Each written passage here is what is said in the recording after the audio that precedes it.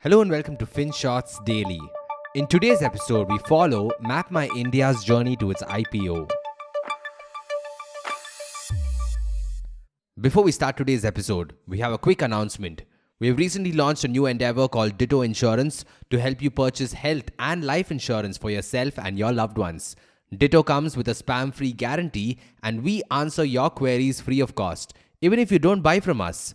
So head over to the link below for unbiased, personalized insurance advice.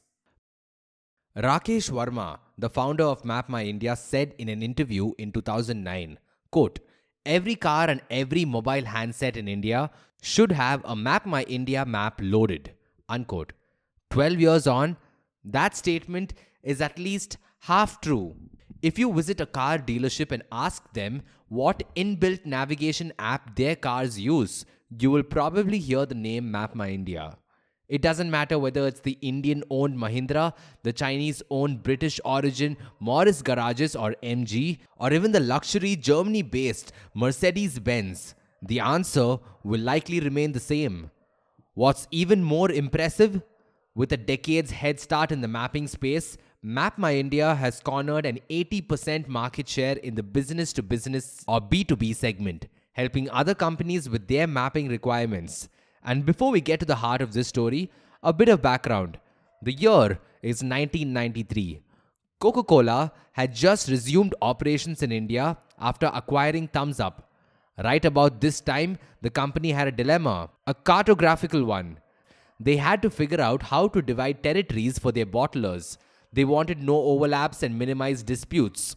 They needed precise maps, and MapMyIndia promised to offer such a solution. In fact, it's still how the company makes most of its money, by licensing its massive digital database of maps, covering over 98% of India's roads or 6.5 million kilometers. Companies like Coca-Cola used it to optimize their bottling operations. Telecom companies use their services to better allocate network towers. And those car manufacturers cough up a pretty penny just to make sure their customers don't get lost while driving.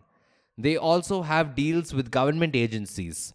For instance, they work with the Central Board of Direct Taxes to help them understand the spatial distribution of taxpayers in the country.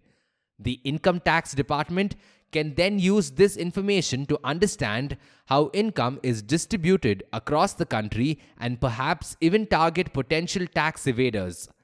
With these many revenue streams, you would think that the company would be posting solid top-line figures each year. And while that is indeed true, it's also a profitable entity. They made close to 60 crores in the previous financial year, and they've already posted close to 50 crores in the first half of FY 2022. Remarkable numbers. The only problem? This industry is extremely competitive.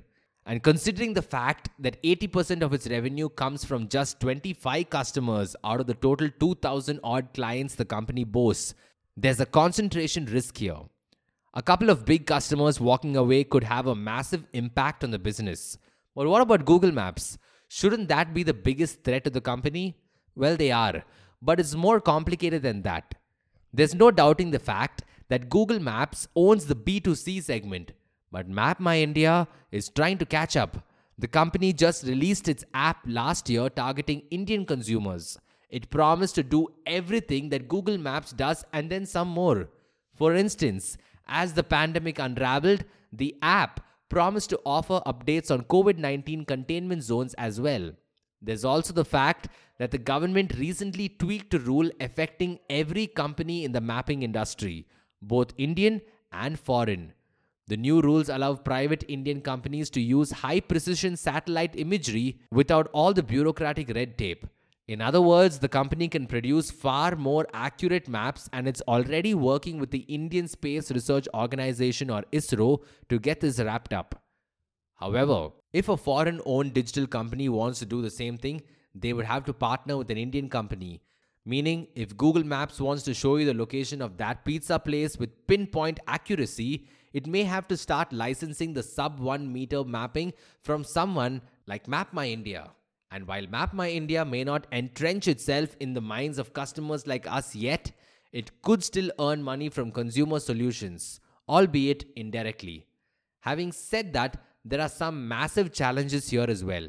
MapMyIndia is unlikely to become as ubiquitous as Google Maps simply because they don't have access to an operating system like Google. Google Maps is the default solution for all Android users, and this status quo isn't changing anytime soon. There's also the fact that reviews are mixed right now. Some people seem to think that MapMyIndia could in fact be a viable alternative to Google Maps. However, others find it buggy, cluttered, and suboptimal for daily use. But in any case, MapMyIndia clearly has a USP in the B2B space, and if they can replicate some of this success in the B2C industry, the company could go a long way.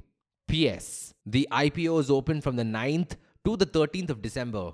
The shares are priced in the range of 1,000 to 1,033, and it's entirely an offer for sale. That means no fresh money will go into the company, but existing shareholders will have the opportunity to exit or trim their positions.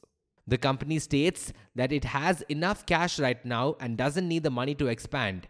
However, you could look at this and say, if it has such great prospects, why are existing investors cutting their position?